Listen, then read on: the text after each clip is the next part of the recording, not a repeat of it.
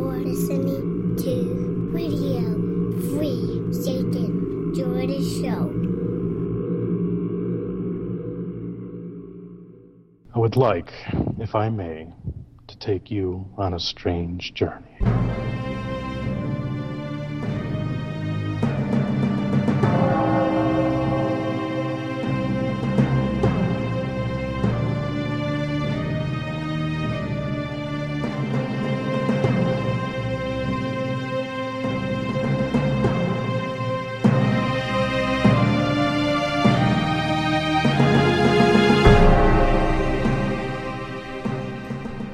Welcome everyone to another 9 Cents.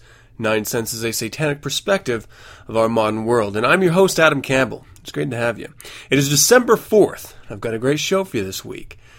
In The Devil's Advocate, it's going to be part 4 of 9 on how to be God or the devil. In Infernal Informant, Obama says he will seek more money for AIDS programs, and names proposed for 2 new elements on periodic table. And in Creature Feature, I'm bringing you G. Edwin Taylor. We're going to be talking about his art, paintings, and what to expect from him in the future. And if I've got time, I'm going to dive into another Bizarre the Bizarre. I got another one for you. I want to talk to you first about my week, what I've been doing. Today, I brewed another batch of beer. And actually, I'm a little bit late on this one, but I brewed a pumpkin porter. So it's going to be a really dark, rich beer with the flavor of pumpkin on the back end of it. I'm hoping it's going to be good. You never know with beers that are flavored because the flavor could be overwhelming, really drowning out the actual style of beer, in this case a porter, or it can just be too much for you to even handle consuming, in which case you would have wasted an entire batch, both of which I want to avoid if at all possible.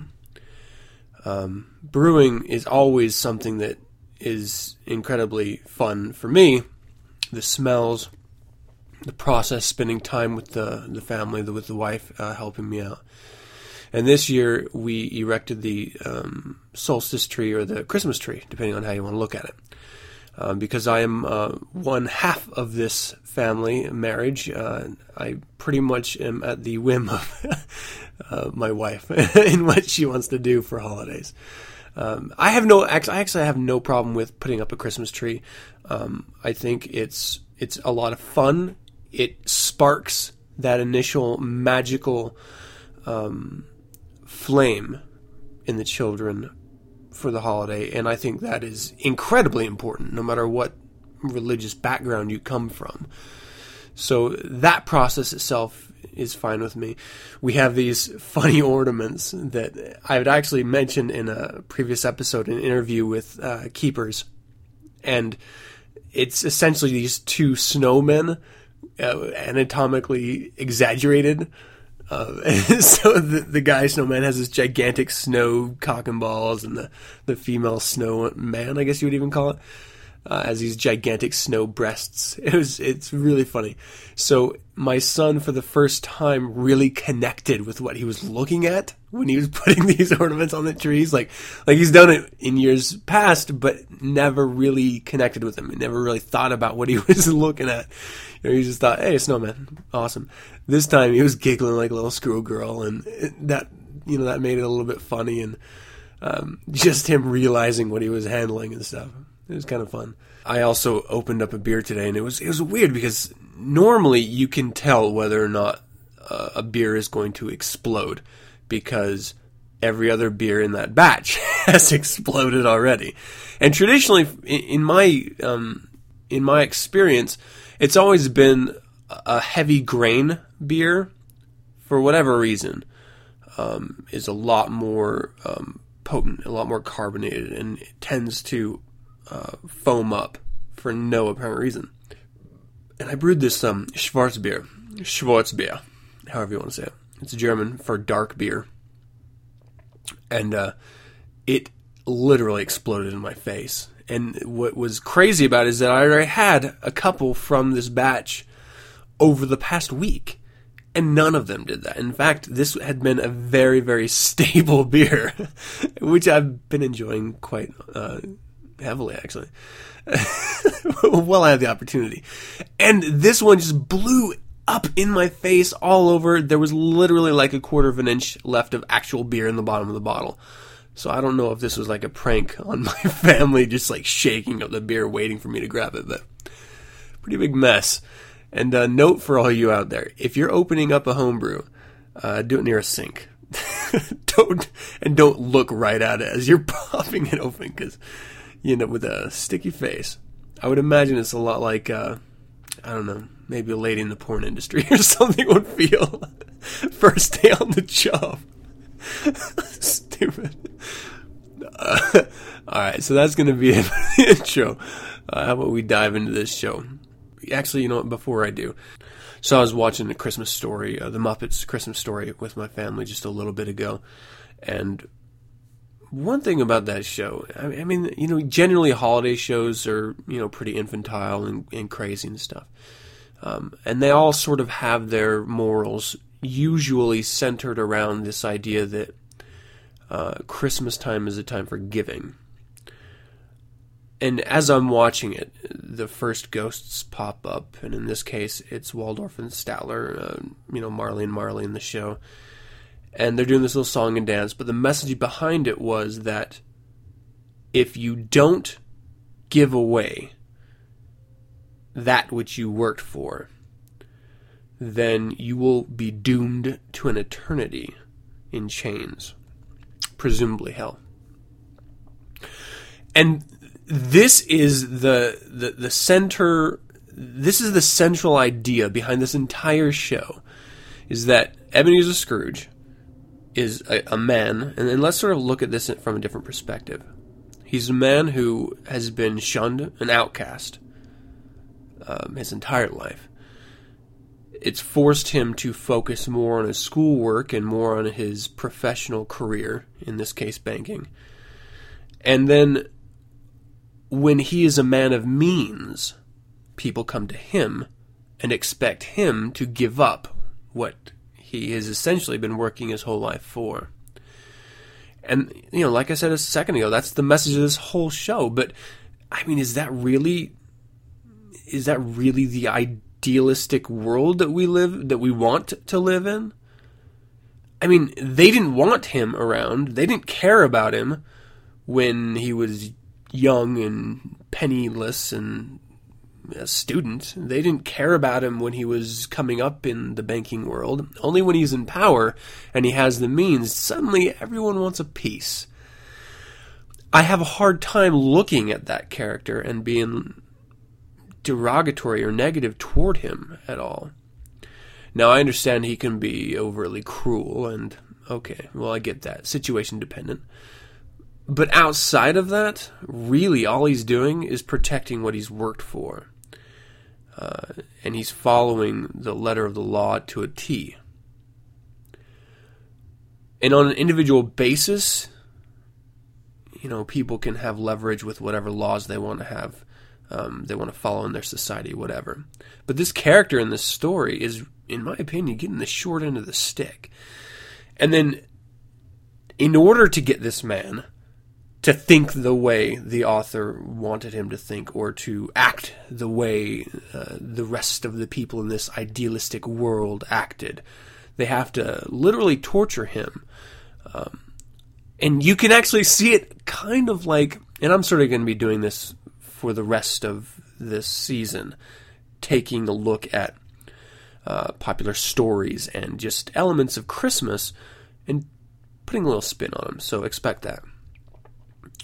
So they literally are torturing this guy as if, indoctrinating him. So they abduct him, they force him to relive moments in his life, and then force a new narrative onto him. And they do not concede, they do not let up until he sees it that way. A little different way to look at this. So Ebenezer Scrooge is literally a successful man who has had the world shit on him, and so finally he's in a position of power. They want to take that from him too. And to do it, they torture him, they indoctrinate him, and they succeed. Not a good message in my book. I mean, really. I mean, I don't mind giving $1 or $2 to friends who want it, or tonight's interview with Geode Taylor, we talk a little bit about a charity that he's been introduced to that I think may be of interest to others. But generally, charity's it's not my bag. It's just, I work for what I have, and I want to exhaust it in the manner that I'm comfortable, and that's with my friends and family. I don't want to give it away to some stranger, especially when that stranger's go-to line for receiving a gift is "God bless you." Fuck you. All right, so that's I'm going to have to stop it there, because that's going to be coloring the rest of this month of episodes. Just wait till I get onto that communist Frosty the Snowman next week. Holy crap. All right. my carbon dioxide alarm has just gone off. I hope it doesn't do it again. I might not be making it out for another week. All right, I'm sorry about saying anything about Frosty the Snowman. He's not a commie. He's a commie. Let's jump into the Devil's Advocate. In this arid wilderness of steel and stone, I'll raise up my voice that you may hear. To the east and to the west I beckon, to the north and to the south. I show a sign proclaiming a death to the weakling, wealth to the strong. Can I get a hail Satan? I said, can I get a hail Satan? We are the Devil's Advocates. Welcome to the Devil's Advocate. As always, let me preface this segment by saying that I am a Satanist. I am a member of the Church of Satan, but I do not speak for the Church of Satan. That is all. You must have style. Class. That's number 4 of 9. Let's recap a little bit here on how to be a god of the devil. 1, don't advertise. 2, never be fashionable. 3, you must be creative. And 4, you must have class. You must have style. And what does that mean? I mean, we already talked about sort of your personal appearance. Well, style and class is speaking a little bit more to how you project yourself. You have to be reserved. You have to exhibit control in your own life and when dealing with others. Because if you can't even do that, how are you supposed to run your own universe, right? I mean, how are you really supposed to be your own god if you can't even show the minutest amount of reservation when required? And here's another thing that, just thinking about this while I'm doing this podcast here. I am not reserved when I'm in this environment, when I'm around friends, when I'm doing this podcast, when I'm with my family. But when I'm at work, it's a completely different me. When I'm in the rest of the world, when I'm mingling with society, as it were, I'm an entirely different human being. And it's because I am comfortable talking with my audience, you. I am comfortable with my family and friends, and I am always guarded and watching and reserved when I'm with everyone else in the world. And that can be for a number of reasons. But really, as far as this point goes, I present myself in a professional manner when out there, because that's how I want to be seen. I project what I want to be seen as. So there's a couple of songs and there's these ideas of how other people see you and how that's different than you think other people see you. And you can actually read a little bit about this in the Satanic Witch as well. But the point stands that how many of you have ever looked at any of these infantile, metalhead pseudos or devil worshippers or just really young, misinformed, misguided youth who are screaming about how shitty X is and how great they would be if it was all anarchy or if they were in charge or if their ideas were held as the way to go? Do you ever take that type seriously? No, no one does. Because they act juvenile, they're acting as children, so they are perceived as children. And I can call back to previous interviews where, it's been stated, be a gentleman. Just, if somebody asks you how your day is, tell them, I'm doing fine, thank you. Because no one really wants to hear. No one wants to know. If you go up to someone and they ask you how your day is and you just start laying it on them about their whole day, well, first of all, they don't really want to know. They're just being polite. And so the response that they should be given is polite, not exhaustive, not lengthy. Because no one cares about you. Only you and yours care about you. So why are you telling your problems to the outside, right? To someone who doesn't care. Show restraint. Be reserved in how you interact with others. And if you're amongst friends, be you. That's one of the steps. Have class. Have style. Be reserved. Be your own God. Let's move on to the Infernal Informant. Bodies of darkness, earthquakes, volcanoes, the dead rising from the grave, human sacrifice, dogs and cats living together, mass hysteria, all in the Infernal Informant. Obama says he will seek more money for AIDS programs, by Jackie Calms, published December 1st. And this is the New York Times Politics. President Obama won plaudits from AIDS groups that had criticized him in the past, with his announcement on Thursday that he is seeking additional federal money for efforts to prevent and treat the disease in the United States and globally. So make no mistake, we are going to win this fight, Mr. Obama told an audience of international activists, celebrities, and lawmakers of both parties assembled at George Washington University for the annual World AIDS Day, 30 years after the disease was identified. But the fight is not over. Not by a long shot. That comment seemed directed at potential donors, whether organizations, individuals, or other countries. Advocacy groups say contributions have suffered as perceptions have taken hold that the epidemic has been arrested. Mr. Obama acknowledged that while the rate of infection has declined elsewhere, in the United States it has remained steady, disproportionately hitting the young, African Americans and Hispanics. The fight is not over. Not for the 1.2 million Americans who are living with HIV right now. Not for the Americans who are infected every day.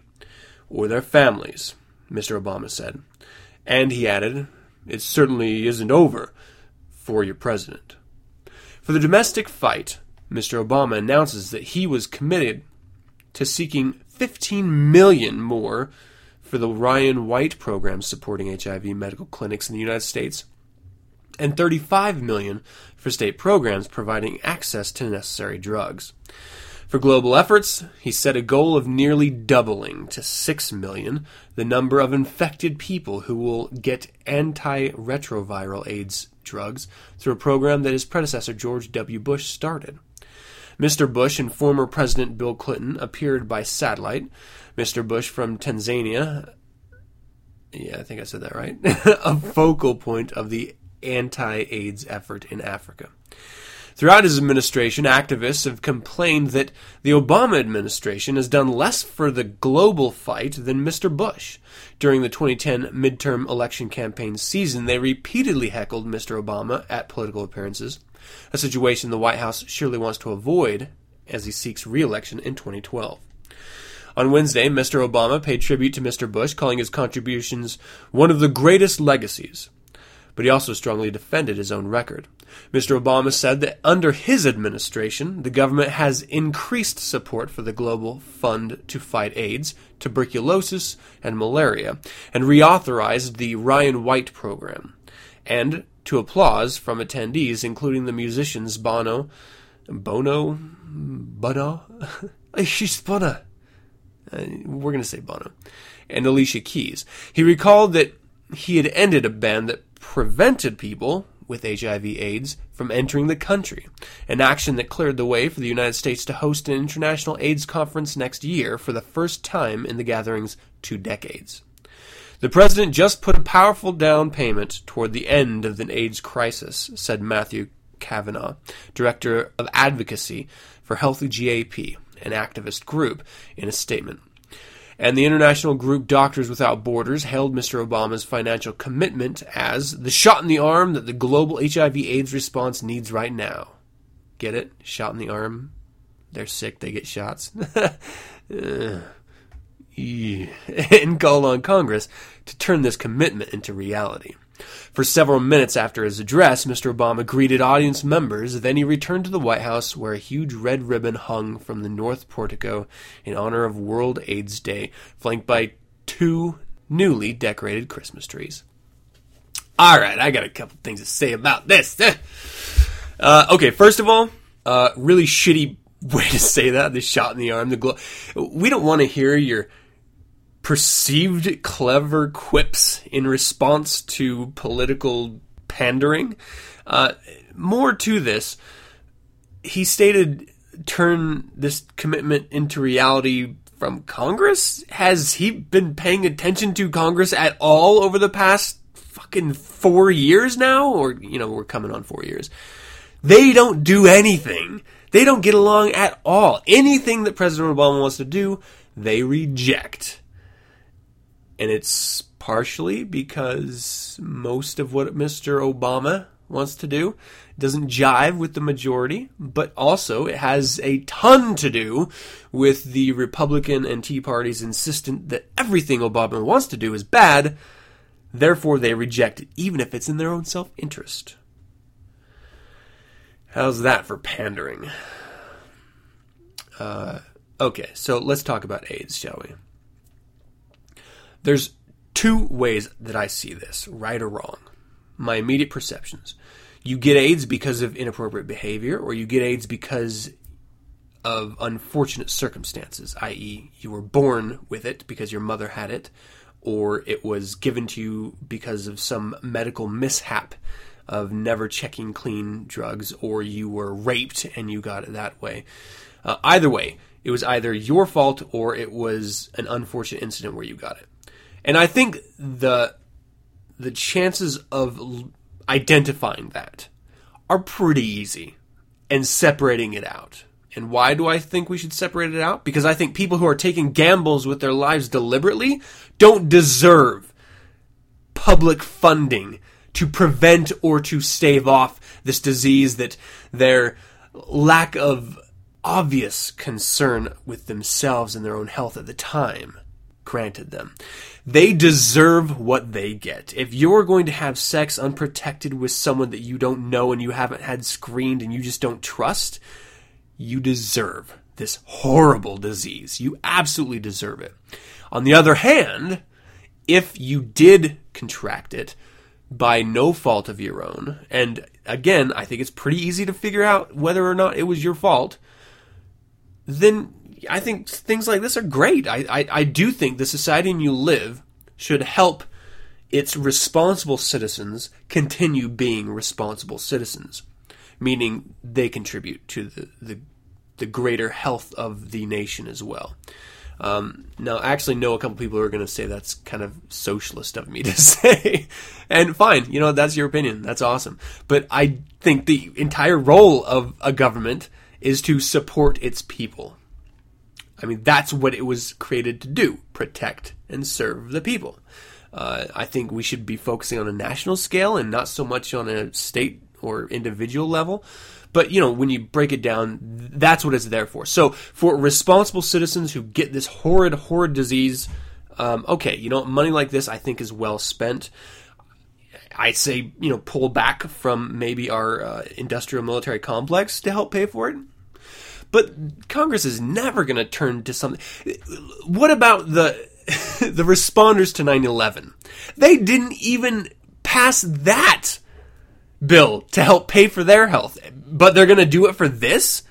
I mean, those guys went out of their way and jumped into burning, collapsing buildings to rescue fellow citizens. These are people who have either just had shitty fucking luck or have been irresponsible with their lives. I say go with the responders first. They didn't do that. So will they follow through with this commitment that Mr. Obama said? And does he even care in the first place? If he hadn't done anything up until now, it's obvious this is just the political process taking its course. He is gearing up for the election, and he wants to be able to say, I tried to spend millions of dollars on AIDS and to help these poor people in other countries who have contracted it because of shitty education and cultural retardation. He's not going to put it like that, but I will. Knowing that it'll never pass, so he can say, well, the Republicans didn't want to do it, that's why you should vote for me again. It's brilliant, it's disgusting, and it works, unfortunately, and that's why we keep doing it. I wonder when, if ever, we're, as a country, going to wake up and realize that the process that we're working under isn't the most efficient. Anyway, AIDS is terrible, and I sympathize with those who have contracted it by no fault of their own. And for those of you who have, this is what you get, man. Or woman. Or kid. Yeah. In my opinion, if you're a kid going through your tough teens and you decide to inject drugs or have sex and you contract this, or, that's your fault. And that's something that you're going to have to deal with. Reality's a bitch. Take responsibility for your actions. Don't look to us to help alleviate your pain when you didn't pay attention to what you were doing. That's my opinion anyway. The next article, names proposed for new elements on periodic table. Again, this is also New York Times. Add 2 names to the periodic table of elements, although you may want to write them in pencil for now. The International Union of Pure and Applied Chemistry, the scientific body that is the keeper of the list of elements, unveiled Thursday the proposed names for elements 114 and 116. Flerovium, atomic symbol Fl, and livermorium, atomic symbol Lv. If you do not like them, now is the time to voice your objections. The Chemistry Union will have a 5-month commitment period open to anyone. We believe we have to let the world respond, said Terry A. Renner, the Chemistry Union's executive director. It's a desire to be fair and recognize everyone's right to contribute as a scientist. The Chemistry Union, along with its physics counterpart, spent years checking data before finally accepting in June that the 2 elements had indeed been created in collaborative experiments by the Joint Institute for Nuclear Research in Dubna, Russia, and the Lawrence Livermore National Laboratory in Livermore, California. The process of coming up with what to call them was nearly as arduous. Through all of human history, only 114 elements have been named, and the Chemistry Union has finicky rules about what is an acceptable name. For example, if the Chemistry Union rejects a name, that name cannot be proposed for any subsequent element discoveries, Dr. Renner said. We were thinking from all kinds of angles, said Mark A. Stoyer, a Livermore physicist who was a member of the discovery team. Dr. Stoyer said Livermore scientists had very open and honest debates in narrowing 50 possible names to the 3 they offered to their Russian colleagues, who also offered 3 names. In the end, they settled on the obvious ones. Livermorium is, of course, named after the laboratory the city was located. Dubna has already been enshrined in the periodic table with dubnium, element 105, so the Russians chose to honor Grigory N. Flerov, the founder of the Research Institute. The discoveries gave their suggestions to a committee at the Chemistry Union, which agreed. The public comments can range from serious to not as serious. Dr. Renner recalled during the naming of element 112, now known as copernicium, that an official from a school in New York called and said the students there thought it should be instead named after their school, PS 112. Barring a major kerfuffle, Dr. Kenner said the proposed names will get the stamp of approval next May. A major kerfuffle.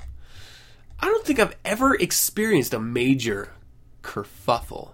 When I think of kerfuffle, I don't think there's a major version of it. It's sort of like old hags bitching in line, or you're going to have a kerfuffle over your coffee not being presented in the right way. Or a kerfuffle's never major. I mean, you want to talk about major.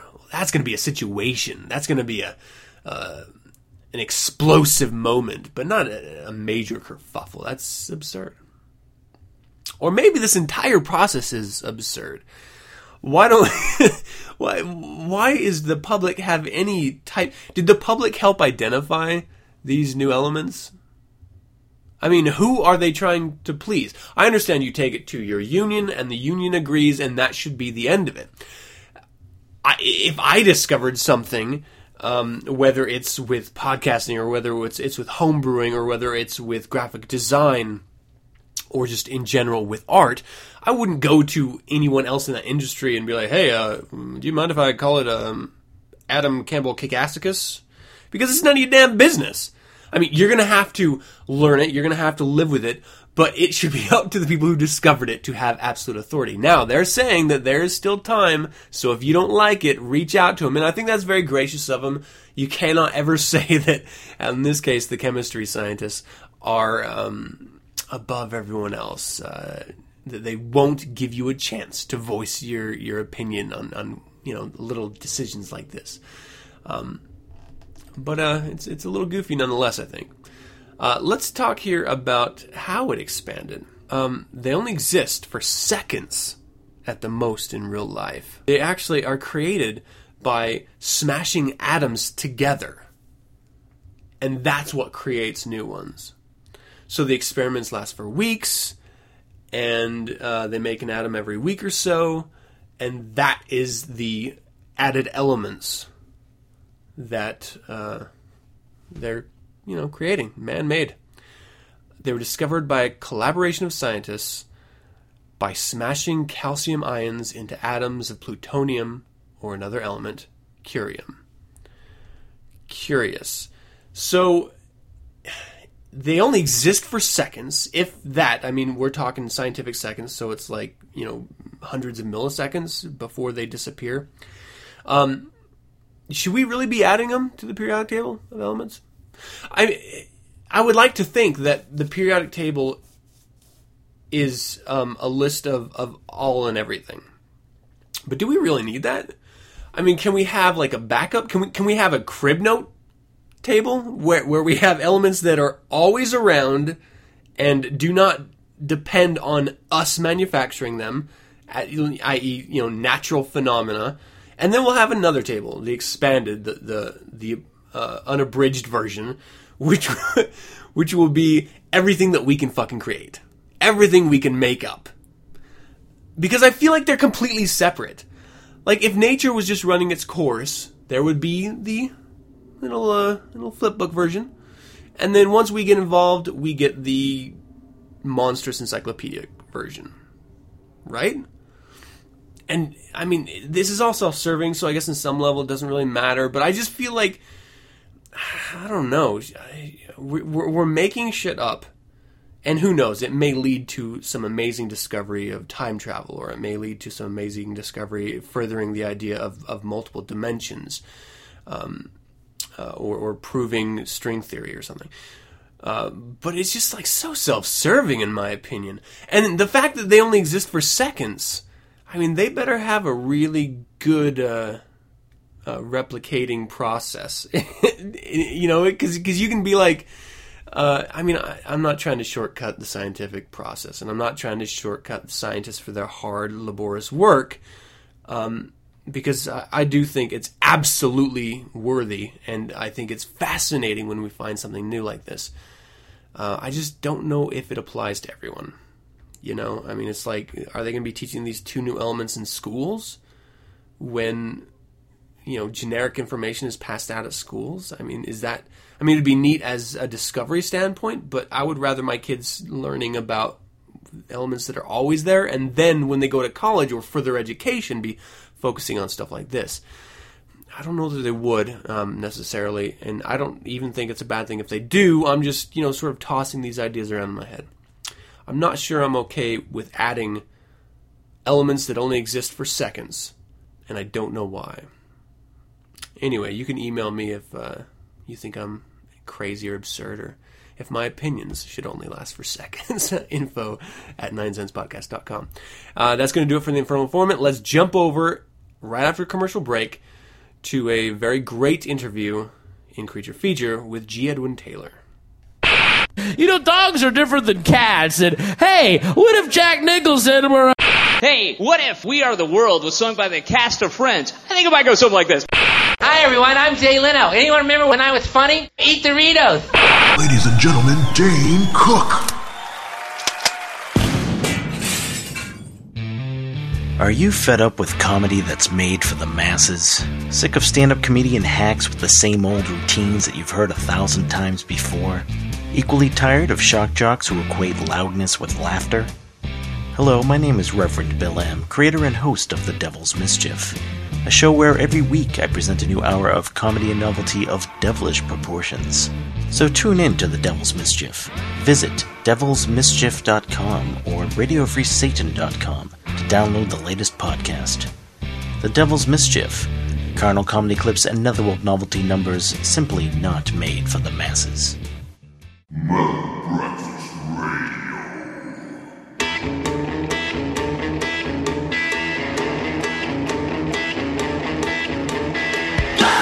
Hello, my name's Dave Ingram. And I'm Donovan. And we are Metal Breakfast Radio. Inviting you to join us with a few beers each week. For a dose of metal scrutiny. Some verbal skullduggery. And a hell of a lot of rubbish. Find us on metalbreakfastradio.com, darksentinel.dk, and radiofreesatan.com.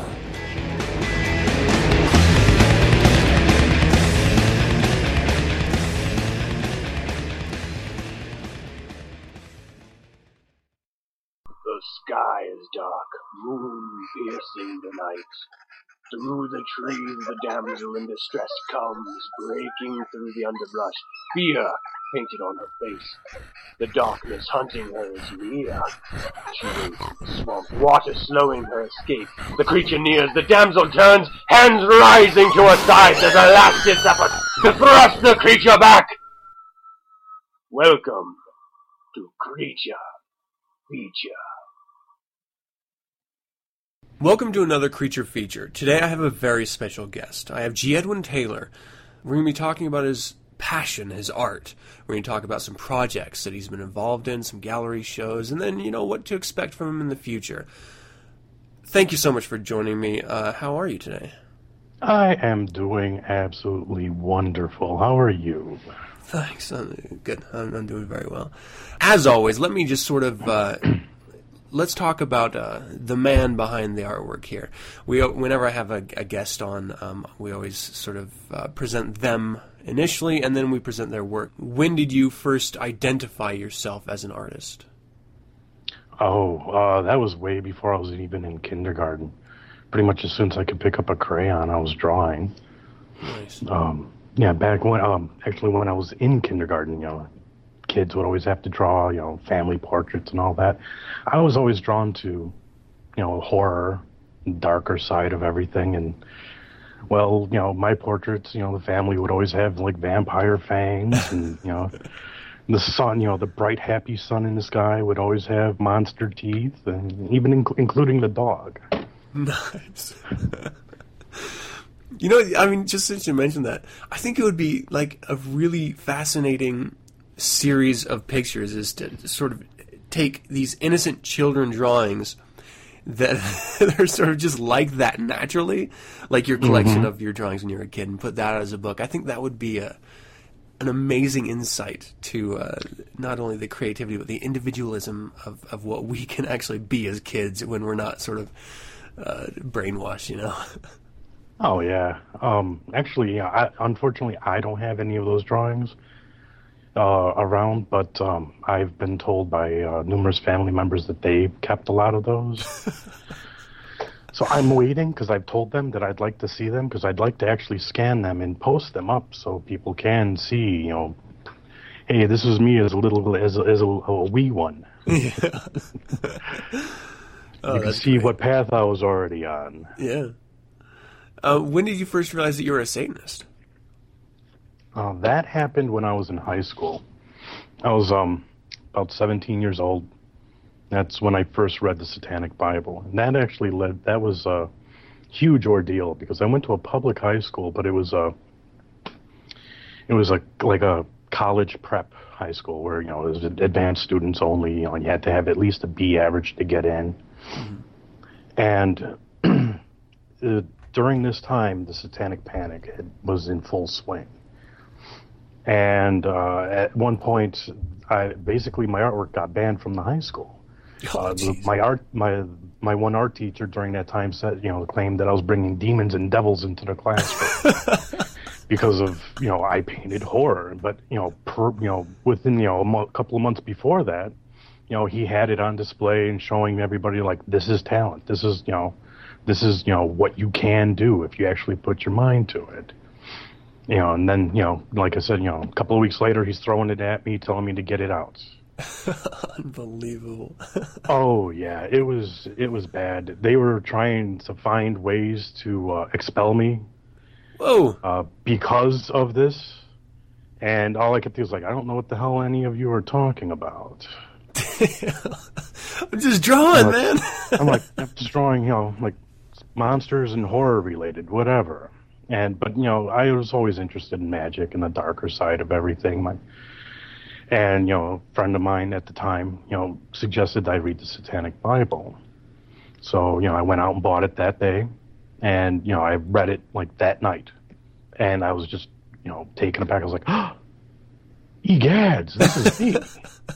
So I had to, that first week, I read it, 3 times, and, after that, I was like, wow, everyone knew that I'm like, oh, yeah, everyone knew it before I did. Yeah. I think it's always a trip whenever you sort of, you feel like you have, this little secret locked up inside you, and then you read something like the Satanic Bible, and you're just like, shit. There's other people too. Which, in one part, it's kind of liberating that you're not the only one that thinks and, believes these sort of things. And it's always nice to meet like-minded individuals as well. Of course. So when did you first join the Church of Satan? Ooh, as far as the exact year, I can't quite remember. It was in early to mid-90s. Oh, wow. I'm thinking maybe about 95, maybe 96. Yeah. Yeah, so, I was a Satanist, by definition, once I realized it for several years before I finally decided, you know what, I'm going to throw my hat in and join the church. Yeah. What was it that prompted that? The joining of the church? Yeah. Basically, I just wanted to show my respect for LeVay and the philosophy and the organization, and I just felt drawn to it. And so I was like, "Yep, okay, time to toss my hat into the mix." Yeah, and it's always interesting because whenever you look at other types of organizations that people join into. For most of us Satanists, it's just, we always shun away from stuff like that. And then when you see something like the Church of Satan, and you're just like, wow, you know what? I would never, normally join a group of people doing things together, but this, for some reason, it's just really a part of who I am. I feel compelled to just, step in that ring and just, proudly stand with the other self-identified individuals. It's one of those things that I know, for me at least, and I'm sure for you too, it was just this defining moment in your life of proclaiming who you are, not just to yourself, but to others, and that's empowering. Oh, very much so. Actually, there was a little, there's a little quick, funny little anecdote with that. Because when I had, debated whether or not, because of the whole non-joining thing, I was like, I don't know, but, eventually I was like, nah, I need to. And I decided to use the Christmas money that I had been given by family members. And I was like, I'm going to treat myself to my own little Christmas present. Nice. And and I was like, okay. And of course I told everybody where it was going to be used. My family knows that I'm a Satanist. And they're just like, all right, whatever makes you happy. But that is a pretty good take on it. They could have been, pretty negative too. They could have been. I think a lot of that actually had to do with my grandmother. She was born and raised Lutheran, but she was always, drawn to magic. She was, when I was a little kid, she gave me my first Ouija board to play around with. She gave me my first set of tarot cards when I was 10. And then when I was about 12, she gave me my first couple of books on magic. Yeah, that's so awesome. My parents, so like my family were like, all right, he's, kind of like following her footsteps in a way. It's kind of like, without her, it would have been a hell of a lot harder. Nice. That's really cool because, without even, well, maybe with knowing it, but, she was just at an early age encouraging, maybe it's something that she saw in you, that you were different. And so she was trying to help you develop that. That's nice. Oh, yeah, I'm sure of that. I actually, not too long ago, some of my family members were telling me a story when I was, about when I was 3 years old. My grandmother and my grandfather had taken me to Wisconsin Dells. And I threw a fit because I wanted to go into the wax museum. And they, my grandma was like, I don't know, he's only 3, it's going to scare him. But yeah, I was crying because I couldn't get in there. So my grandmother decided, all right, fine, just to shut me up and, took me in. And, afterwards I heard, my grandma was like, yeah, he's not like other kids. He wanted to go in there and he had way too much fun.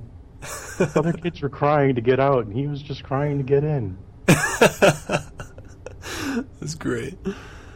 So what inspired you throughout the years to create art? What are some of your influences?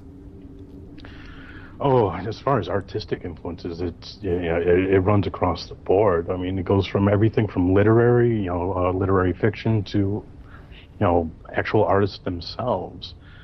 As far as actual artists, a lot of the pulp fiction artists of, the 20s and 30s, and, even into the men's adventure magazines, of the 50s through 70s. Yeah. Artists like Norman Rockwell, Margaret Brundage, Virgil Finlay, Raphael de Soto. They were all, main influences. And then later on, of course, then you have to add in Frank Frazetta. Mm-hmm. Then you have to add in H.R. Geiger.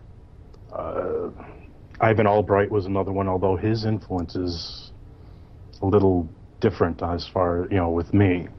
I don't paint in his style, but I took the way he would title his paintings, where they would create, they would help create the story that he was showing. Huh. So that's why I use, that's where, like, that's why I have all these lengthy titles a lot of the times, mainly because of him. Yeah. And as far as, like, with the literary, again, Pulp Fiction, Robert Howard, and Clark Ashton Smith, H.P. Lovecraft, they're all kind of got tossed into the mix. Nice. So if you had to describe your artwork, what would you say to someone, that just first meets you and says, oh, you're an artist? Well, what do you do? What do you paint? I tell them I paint the thrilling. I create a world where they, when they look at it, they're taken, into their imagination. Nice. That's the quick little pitch, or the elevator pitch, if you want to call it that. Yeah. It all boils down to painting the thrilling, something that captures your eye and doesn't let go. It makes you wonder. Nice. What was it for you as an artist? Did you ever have any hurdle that you had to get over? I mean, whether it's a technical hurdle or just something inside of you to, just sort of push through in order to really get to a point where you're, content with your style or content with the message that you're sending in your artwork. Did you ever have anything that you just had trouble getting over? Painting. Yeah. Back in high school, I was, it was because it was a college prep school. We were allowed to choose majors, and I was an art major. So my curriculum was based around that. Huh? And I sucked at painting. I was good at drawing, but I was horrible at painting. And actually, after high school, I stopped painting. I just continued to keep drawing, until several years ago, where I had the urge to pick up the brush again. When I went back to it, I was like, holy shit. I haven't painted in 17 years. The stuff that I was producing then was just, it was horrid. I mean, some of the stuff was good, but I look at it and I'm like, what the hell was I thinking? Yeah. Yeah, but somehow along the lines, over all those years, I picked up all these techniques and I was able to use them, and I was able to do what I always wanted to do. But now I just wonder, what had happened if I had actually continued to paint during that time. How much further along I'd be now. Yeah. So do you see it like that, where it's like a continuing scale of advancement, or do you feel like you can reach a point where you're just content with what you do? Actually, well, no, it's continuing advancement. Yeah. I know 5 years from now I'm going to be better than I am now, because I'm always learning. Mm-hmm. As far as like with drawing, actually I need to get back into drawing. I haven't done that in a long time. But yeah, I mean, as far as like with the painting process and all that, I'm always learning new stuff, and like every year I see the progression, and I know it's always going to be that way. By the time I'm 70 and still painting, my work's going to be that much more phenomenal than what it is now. Yeah. Well, that's great. I mean, now that we're talking about it, where can people go online in order to see your work? They can go to my website, which is www.taylor9.com. Okay. The site itself is a little outdated. It's actually being rebuilt from the ground up. Wow. But I really don't know when the new site will be ready. But until then, the old site's still up, so people can see my work. Nice. And of course, from there, that has links to my blog and my Facebook fan page and my Twitter. If people want to contact me through there and what have you. Well, they can also see you on the cover of The King in Yellow, right? Yes, Underworld Amusements and Reverend Slaughter.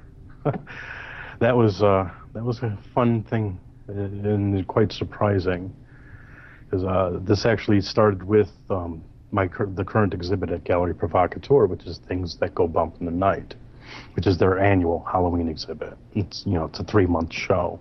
Nice. And I had completely forgotten about it at one point, and then I was like, all right, it's too late to submit anything. And then I was online, and I noticed that they mentioned that they had a couple of spots that needed to be filled. So I sent off my submission right away, and within a couple of days, they're like, okay, we want these 4 pieces. And then the owner, Veronica, told me that she wanted me specifically to paint an additional 2 to 4 more just for the show. Nice. And I, was, racking my brain, like, well, what the hell am I going to do? I don't want to do this. I've already done that already. I don't want to, I'm like, where do I want to take this? I want to do something special. And then it dawned on me. I'm like, The King in Yellow. You don't really see many artists, giving a nod to Robert Chambers and, and his creation. It's always, Lovecraft. Mm-hmm. And, Chambers influenced, inspired Lovecraft. So, that's when I decided, I'm like, you know what? I'm just going to do a, small series specifically based on The King in Yellow. And, I had fans who were asking me, telling me that they really wanted to see what I was working on. So I decided, just for a special little treat, that I'd give everybody a sneak peek of what was going to be in the show. And I had posted a couple of the paintings online. It was, for a weekend only. I was like, whoever sees it gets to see it. After that, it's taken down until it's actually unveiled. Nice. And Reverend Slaughter was, he was one of the few, I shouldn't say few, but he was one of the people who had seen it and told me, he's like, hey, I've been working on, a special release for The King in Yellow, and I think the 2 of your paintings would be great as both as the front and back cover. And so that's how that all kind of started, and yeah, that's now available on Amazon. But it's a very limited edition. It was offered to the public on the 29th of October, which coincided with the opening reception for the gallery. And it will end at the very last day of January. After that, there will be no more made. Wow. So whoever gets them, gets them. Nice. And actually, to even go a little bit further into that, earlier this week I came across a toy drive, or a special toy drive for Toys for Tots, which is Toys for Tots horror style, where they were asking people, our authors, to submit a book that, one of their books, and, they'd sign it, where people would, donate a toy to Toys for Tots, take a shot, take a pic of them actually donating the toy, and then post it on their Facebook profile. And, on January 1st, they're going to choose one lucky person. They're going to win the whole kit and caboodle. So I was like, oh, hell yeah. So I decided, again, toss my hat in with this because I really liked the idea. Mm-hmm. There will be a signed copy of that limited edition as part of the gift package for that one lucky person. Oh, very cool. Anything that can help, I think kids, should have at least, one toy for Christmas. That's how it was for me when I was growing up, and I'm like, the kid needs, deserves to be happy.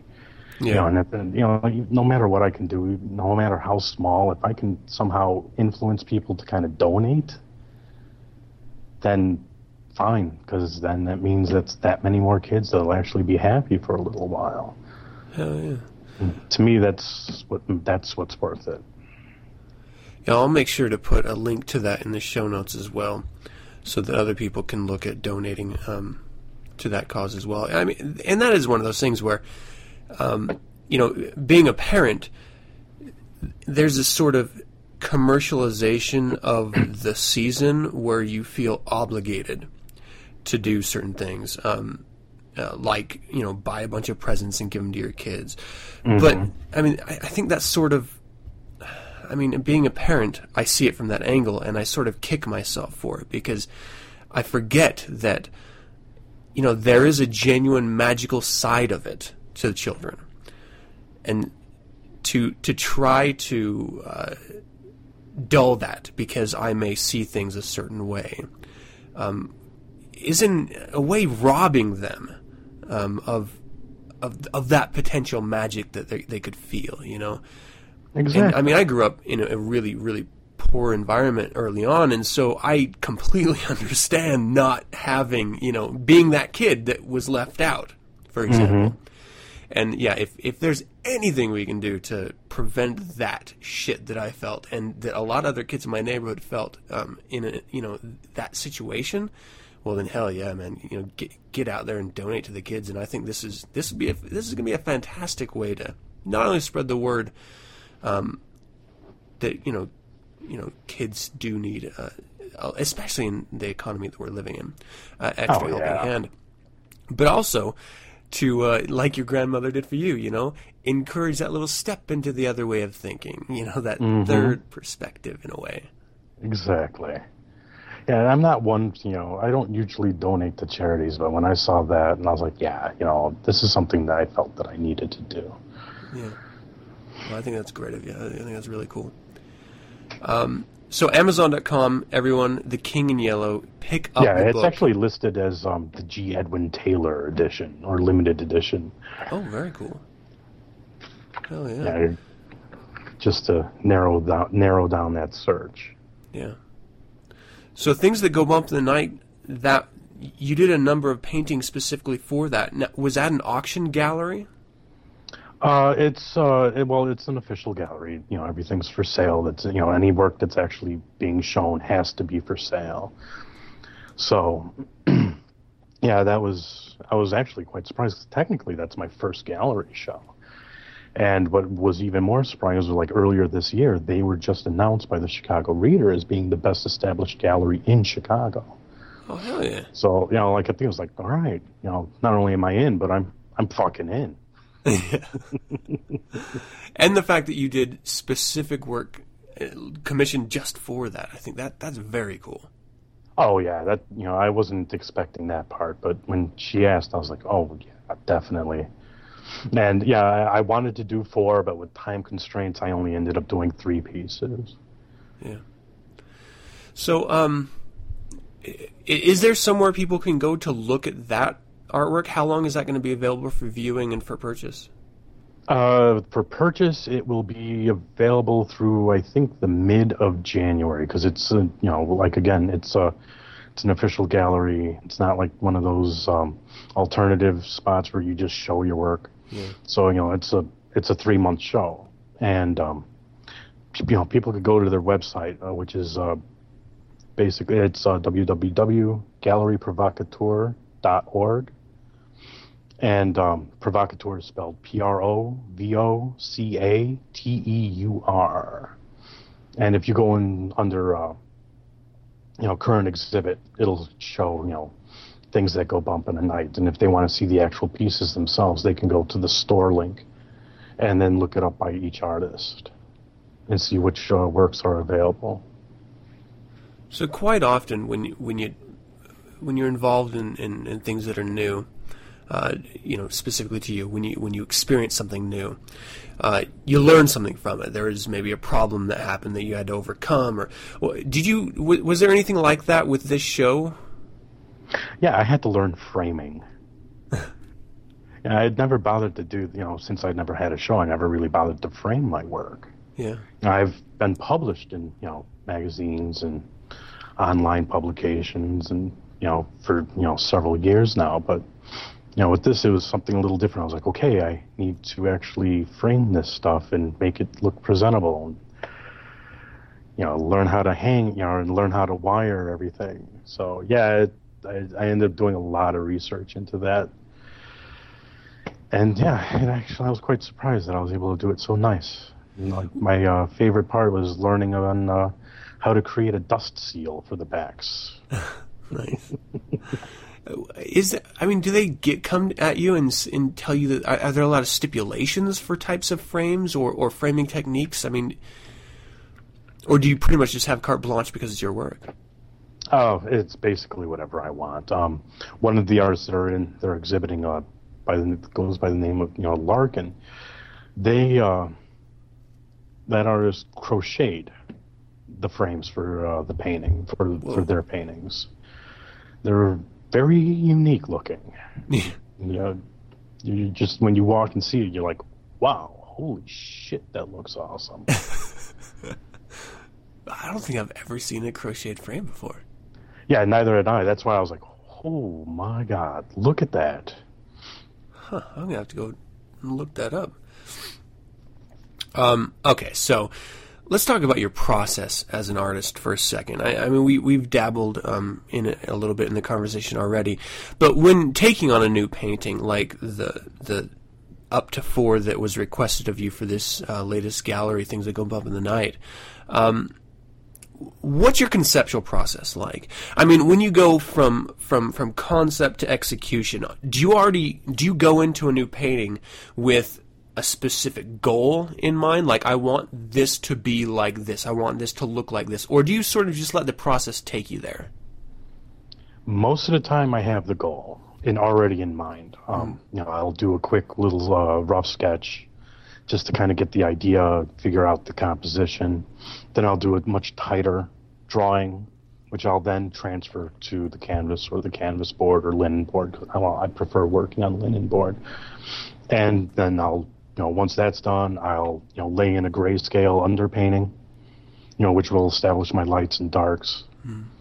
And then once that's completely dry and I'm happy with how that is, then I'll start dropping in the color. And I always choose my color palette, before I actually start painting. I don't just go and like, all right, we'll just wing it. Mm-hmm. I'm like, I already know which colors are going to be, which colors I'm going to be using for that particular piece. And, I mix my colors. So, people always think like, oh my God, you must have, a ton of paints. I'm like, no, actually, I only use 6 tubes. I'm like, I had to learn how to, mix every shade and value that I needed back during the high school, commercial arts program. Yeah. Wow, it's a sign of a true artist being able to mix your own colors, I think. Oh yeah. How do you know when a piece is finished? It's just a gut feeling that I get. As where I realize that I can't go any further. Mm-hmm. Again, even though I'll have everything planned out, there's always things that I change. Like, oh, okay, you know what, I need to add this here. Or I'll look at it a little bit, as I'm painting and realize, this area is way too empty. I need to add something to that. And, I kind of build it up as I go along, but once I get to that point where I realize that's it, if I go any further, it's going to be overworked and it's going to look like shit. Then that's when I just let it sit for an hour or two, let the paint dry a bit, and then I put my signature on it, and then I just leave it alone. Because once my signature's on it, that's it. It means I'm done. Back. Never go back. Nice. What can we expect from you in the future? I mean, you've been really busy this year so far. What's coming in the next year? Next year, well, I would really like to do some work for some actual certain publications and a couple of companies, some of which have already put me on file because they've liked my work. I just need to kind of keep at it and keep after them until they finally decide, okay, fine, we'll send you a commission. Let's see what happens. But as far as like personal, my next thing I really want to do is I want to work on a series of classic monster paintings. Oh yeah, stuff that I've from when I grew up, but not what everyone else does. Not like a Go-Go's painting, where it's like, okay, yeah, it's the Bride of Frankenstein, or it's Frankenstein's monster, or it's Dracula. I'm like, I want to do the more obscure ones, the ones that people always wanted to see but haven't been made yet.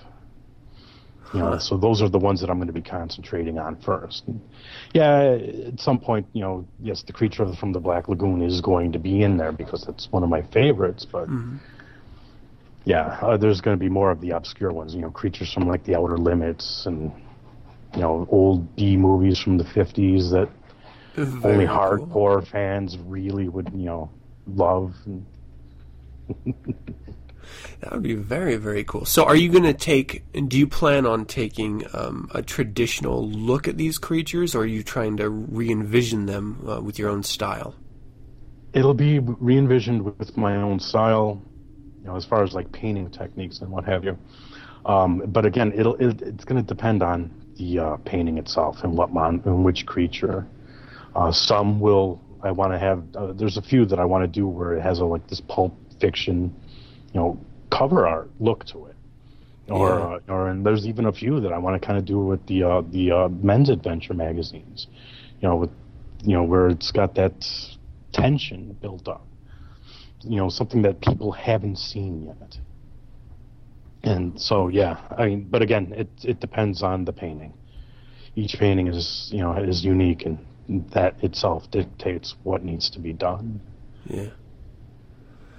Well, that's very exciting.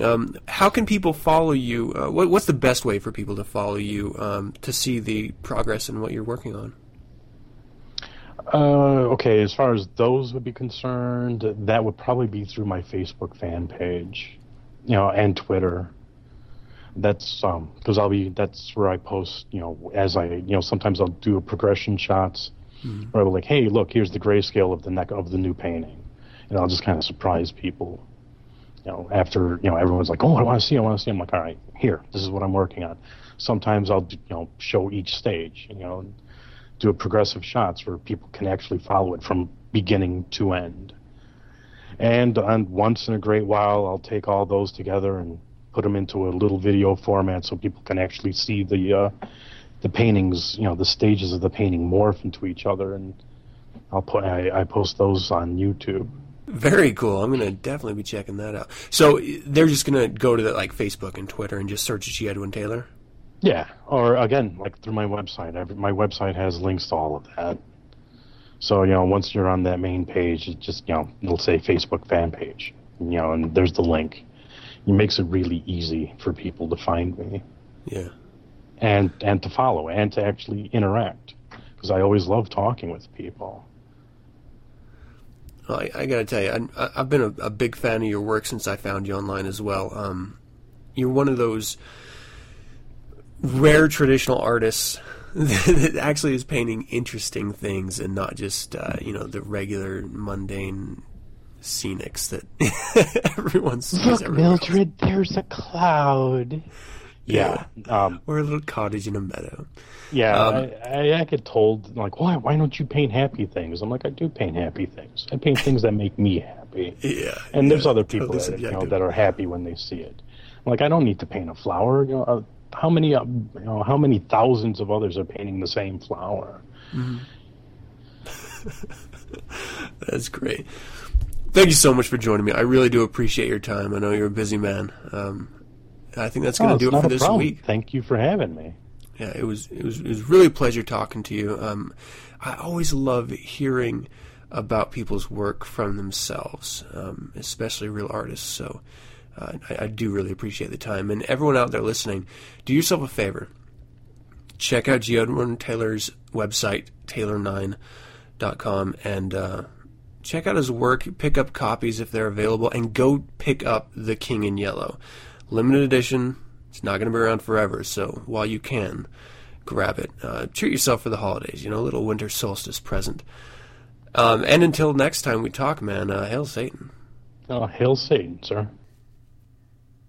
And that's going to do it for another show. I hope you enjoyed it. I did actually have a bizarre about sweat. Good sweat versus bad sweat and sexy sweat. But I'm going to wait until next week to bring that to you. It's been a long day, and I'm ready to have a nightcap and see a little bit of sexy sweat myself. So I'd love to hear from you. Visit the website 9centspodcast.com and send your correspondence to info@9centspodcast.com. Let me know of any suggestions, critiques, corrections, or general comments you might have. You can visit the SatanNet, Facebook, Google+, Twitter, or MySpace page for 9 cents and get updated on weekly topics. Listen to the show at RadioFreeSatan.com or download the show Monday nights via my RSS feed found at 9centspodcast.com. You can also subscribe via iTunes by searching 9 cents, and don't forget to leave a rating and or comment. If you'd like to learn more about the Church of Satan, visit churchofsatan.com. And if you'd like to hear other fine satanic voices, music, or personalities, visit RadioFreeSatan.com, an online streaming radio station. Once again, thank you for joining me, and as always, I'm your host, Adam Campbell, and until next week, hail Satan!